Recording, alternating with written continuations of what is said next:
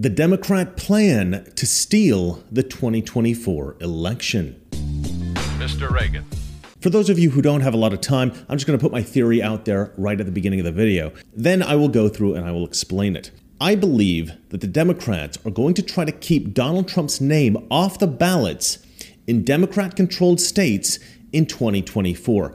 I believe that this is their end game, and I believe that they have all the tools they need to execute this plan, and they have already taken measures to set this plan in motion. For those of you who think this is unlikely, this has already been proposed and written about in the New York Times, the Washington Post, Newsweek, and New York Magazine. I am 100% convinced that this is the Democrat plan, that it is entirely within their power to do it, and that they will get away with it if we do not immediately develop countermeasures. If you have never shared any of my videos before, if you never plan to share another video of mine ever again, share this one. Share it with everyone you know, because I think that exposing this plot is critical to the future of our republic. So in order to properly explain this plan, I need to explain the foundation of it, which is, of course, the Trump indictments. I think that many Republicans have been distracted by the idea that the Trump indictments are a way to discredit Donald Trump, that they are an attempt to brand him as a criminal. And certainly that's a nice side effect for Democrats, but this is not the reason for the indictments. And in any case, it hasn't worked. If anything, these indictments have actually improved Donald Trump's brand, and they have almost guaranteed his nomination as the Republican nominee in 2024. Donald Trump is using his mounting legal problems to increase his popularity among Republicans in the race for president. He took to Truth Social Thursday saying, "Need one more indictment to ensure my election." But this doesn't matter to Democrats. It doesn't matter that this has helped Donald Trump, because damaging Trump's reputation is not the point. This is what magicians call misdirection. The real reason for the indictments is to establish a justification for removing Donald Trump's name from the election ballots. Many months ago, I proposed a theory on this show. This theory seemed pretty crazy, but I thought that it was important enough to present it to you. This theory was so wild that even I myself was skeptical of it. My theory was that the Democrats had a plan to accuse Donald Trump of crimes in which the consequence of being convicted carried with it a stipulation that the convicted criminal become ineligible to run for public office. That is, the crimes that the Democrats were accusing Donald Trump of committing all would disqualify him from running for president. Every false accusation was specifically formulated to stop Donald Trump from ever becoming president ever again. I believe that the Russian collusion lie was an attempt to disqualify Trump from being president. I think that the quid pro quo lie about the phone call to Vladimir Zelensky was also an attempt to disqualify Donald Trump from running for president. The January 6th incitement of insurrection accusation was obviously an attempt to disqualify Donald Trump from running for president. None of us had ever even heard the term insurrection before January 6th. Suddenly, it was being used by every so-called journalist in America to describe what happened. Why not just call it a coup? Why not call it a revolt? Well, it's because of this very specific law in America, Section 3 of the 14th Amendment. And this little bit of text cites incitement of insurrection as a crime. And if you're convicted of that crime, there's a stipulation attached that you would then be disqualified from ever running for public office. That's the reason why they were using the word insurrection. They were trying to condition the American people to associate Donald Trump with that crime. And even the raid on Mar-a-Lago, the accusation that Donald Trump inappropriately took documents from the White House, that was also an attempt to disqualify Trump from becoming president again. And the reason I know that the documents accusation was made specifically for that purpose is that Mark Elias, a lawyer for Hillary Clinton, tweeted about this specifically. He let the cat out of the bag. He couldn't keep it to himself. He had to brag about it. And by doing so, he exposed their plot. And it was because of that tweet that I started to connect the dots. I realized that the Democrats had conducted a meeting at some point. They probably wrote down on a whiteboard a list of crimes that they knew would disqualify Trump from ever running for president again. They probably had a bunch of law students, flipping through law books, trying to find anything that they could that would potentially disqualify Trump from becoming president. So they made up their list and they started going through it. And they started trying to accuse Trump of everything on that list. Now, the reason that I was so skeptical of my own theory is that in order to capitalize on these accusations, the Democrats would actually have had to indict Donald Trump for these crimes. They would have had to try him in a court of law for these crimes. And at the time, I wasn't convinced that Democrats would be willing to be so openly corrupt.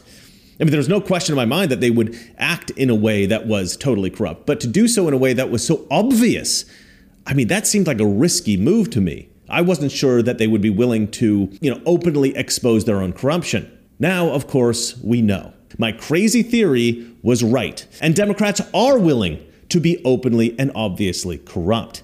And it was because I was so spot on about that I am now convinced that I am totally correct about my new theory. And keep in mind, this is just speculation, but as I said, I have been proven right about everything up to this point. So I think it's a pretty safe bet that I'm right about this next bit as well. Now, convicting Donald Trump of the crimes of which he is currently accused will be a simple task for corrupt Democrats. You just need a corrupt judge, you need a jury of Democrat voters, maybe bribe or blackmail some jurors, and boom, Trump is convicted, easy peasy. However, there is a problem with this plan. We currently have a Supreme Court that is controlled by a conservative majority. If Donald Trump is illegitimately convicted of a crime, it is almost certain that such a conviction would be overturned on appeal. I can even imagine a scenario in which the Supreme Court takes up a case within like a day and overturns it. Now, it's the District of Columbia. 90-some-odd% of the jury pool will have voted against them, so they may actually get a conviction from a D.C. jury. But will it survive appellate review and review to the Supreme Court? I do not think so. Now, I'm not a legal expert. I can't explain how all the details of this might work. But we all know that these indictments against Donald Trump are totally fraudulent. This is political persecution of the worst kind. I have total confidence that a conservative Supreme Court would be able to overturn corrupt convictions easily in each case. But this begs the question, what would the Democrat strategy be if the Supreme Court is able to overturn these convictions and Donald Trump is able to run for president again? This is a question that I don't think anyone has yet asked. And perhaps that's because no one suspects the Democrats could do anything. But never underestimate Democrat creativity when it comes to corruption. Now, I don't know if you've noticed this, but recently, the left-wing media has become obsessively focused on judicial ethics. In particular, they have accused Clarence Thomas of accepting lavish gifts from friends, which they claim constitutes a violation of judicial ethics. He does have one critical, possible Hail Mary remaining. He and his lawyers could try to somehow find a way to kick the case up to the Supreme Court, where the conservative majority would rescue him. That was one of the last desperate plans for Donald Trump's coup back in 2021 to get the Supreme Court to rule in his favor. And we know there's at least one very conservative justice who one of Trump's coup plotters thought would be particularly inclined to help out. I speak of this man, Clarence Thomas. Now, Justice Thomas is probably the most right-wing member of the Supreme Court in living memory. He's fully committed to remaking the country and its jurisprudence in his conservative vision. But the other thing you need to know about Clarence Thomas, and there's a lot about him, is that he's always wanted to be rich. I mean, Supreme Court justices are paid well, but nowhere near as much as a top-flight corporate lawyer. The job is not worth doing for what they pay. It's not worth doing for the grief, but it is worth doing for the principle. I mean, you do not get to be a flamboyantly rich guy if you're a Supreme Court justice, not from what they're paying you. But there are a lot of flamboyantly rich guys who do have a real interest in keeping Clarence Thomas on the court. People who share his vision, his right-wing ideology, who want him to rule in line with that vision. Thomas stays put on the court in his supremely important, though, public sector job, and his wealthy right-wing supporters pay for him to live like a rich guy. A quantum surge in new, genuinely shocking reporting into the secret life of Clarence Thomas.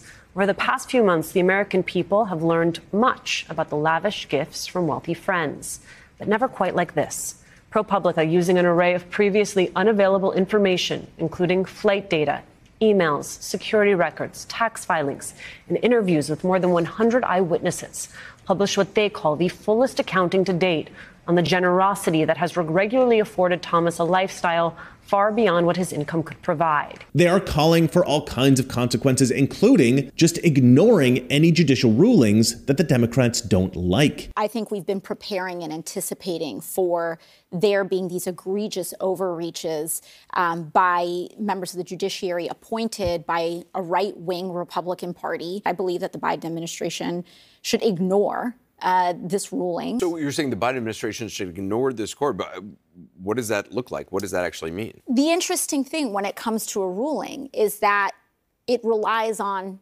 enforcement. And it is up to the Biden administration to choose whether or not to enforce such a ruling. But do we want to live in a world where a government can decide to ignore a federal court ruling? Well, no, of course. I mean, I do think that it raises these important questions. I believe that the Democrats have planned a sophisticated attack on the Supreme Court in order to try to undermine the credibility of the court in the eyes of the public, or at least in the eyes of Democrat voters. And here's why. If they cannot coerce the Supreme Court to do their bidding, then I believe that their defamation of the court, their accusations that the court is corrupt, this will become a justification for Democrat-run states to remove Donald Trump's name from the ballots in the next presidential election. I believe that this is their end game. Now, Republican-run states will reject this naturally, and it won't make a difference in the deep blue states. But elections are won and lost in the purple states, in the swing states, the battlegrounds, the toss-ups. And in the swing states that Democrats control, if Trump is removed from the ballots, this would determine the outcome of the election. Donald Trump cannot win the next presidential election if his name is not on the ballots in all of the swing states. And I believe that this is their plan. The corrupt Democrats in D.C., they just tell the local governments for every Democrat-run state to refuse to put Donald Trump's name on the ballot, thus ensuring a Democrat victory. And listen, guys, this is a real danger. Presidential elections are not federally organized. They're organized state by state, and each state determines the candidates that qualify for the ballots individually. So each state can autonomously refuse a candidate. I looked up the states that are expected to be swing states in 2024. There are 4 states of primary concern: Pennsylvania, Wisconsin, Arizona, and Georgia. Now, for a candidate to be listed on a presidential ballot, their inclusion must be approved by the Secretary of State in most states. So I looked up the Secretary of States for each of these projected swing states, and guess what? Pennsylvania, Democrat. Wisconsin, Democrat. Arizona, Democrat. Georgia, Republican. But that Republican is Brad Raffensperger, the very Secretary of State in the center of the latest criminal indictment of Donald Trump. For good measure, I also looked up the secretaries of state for some of the more traditional swing states. Michigan, Democrat. Wyoming, Democrat. Colorado, Democrat. If Democrats decide to go forward with this plan, if they pull Donald Trump's name off the ballots in the states that they control, they will effectively remove Donald Trump's name from the ballots in all of the swing states in 2024, ensuring a victory for Joe Biden. And if you're still not convinced that this is the Democrat plan, this strategy has already been proposed and written about in the New York Times. Just a few days ago, on the 10th of August, the New York Times printed an article advocating this very plan. This is a direct quote from the article. Trump is ineligible to be on the ballot, and each of the 50 state secretaries of state has an obligation to print ballots without his name on them, adding that they may be sued for refusing to do so. I dug a little further and I discovered that this strategy has also been written about in Newsweek, New York Magazine, and the Washington Post. So they're doing it. They are doing it. And again, they will use the justification that the Supreme Court rulings overturning any conviction of Donald Trump, well, that these are illegitimate because the Supreme Court itself, they will claim, is corrupt. This is why they've been trying so hard to defame Clarence Thomas. This is why they've been trying so hard to discredit the Supreme Court. Now, look, I would love to be able to present to all of you a grand solution for this problem. Unfortunately, I'm not a lawyer. And I believe there's probably a variety of legal maneuvers that would prohibit states from removing Donald Trump's name from the ballot, but I don't know what those things are. However, it is critical that the conservative political operatives, the constitutional scholars, and the top lawyers who are all in a position to do something about this, it's critical that they are aware of this Democrat plan. And it's critical that they develop countermeasures to stop it. I would love to be in the room with the Republican strategists and great legal minds that would come up with these legal maneuvers, but I myself cannot contribute as I am not a legal expert myself. However, there is another piece to this puzzle that we can fight against. That is the attempt to discredit the Supreme Court. The claim that the Supreme Court is corrupt is purely a propaganda campaign. This is something that is carried out by the leftist media. And mark my words, they will only ramp up the accusations against conservative justices in the coming months. You will soon see this all over the news. They will do everything they can to convince Democrat voters and moderates that the Supreme Court is corrupt. And with this piece of the puzzle, there is a way we can fight back. We must expose this plan. If swing voters know about this plan, they will be inoculated against it. We have to ensure that as many Americans as possible are aware that the Democrats' plan is to keep Donald Trump off the ballots in swing states in 2024 by trying to delegitimize the Supreme Court. So look, I do not ordinarily ask you guys to share my videos, but share this video. Share it with all your friends. Share this video with everybody in your family. And let's get this message out to as many Americans as possible. Democrats are no longer playing by the rules. And it is crucial that we expose all their lies, all their corruption, and all of their dirty tricks. And by the way, the Democrats have already executed this plan once before. In the election of 1860, they refused to put Abraham Lincoln on the ballot in all the slave states. Lincoln won that election anyway. Well, let's hope this story ends the same way. Well, that's it for me. And remember, it's not that liberal friends are ignorant. It's just that they are all utterly corrupt. Good night. If we lose freedom here, there's no place to escape to. This is the last stand on earth. And this idea that government is beholden to the people, that it has no other source of power except the sovereign people, is still the newest and the most unique idea in all the long history of man's relation to man.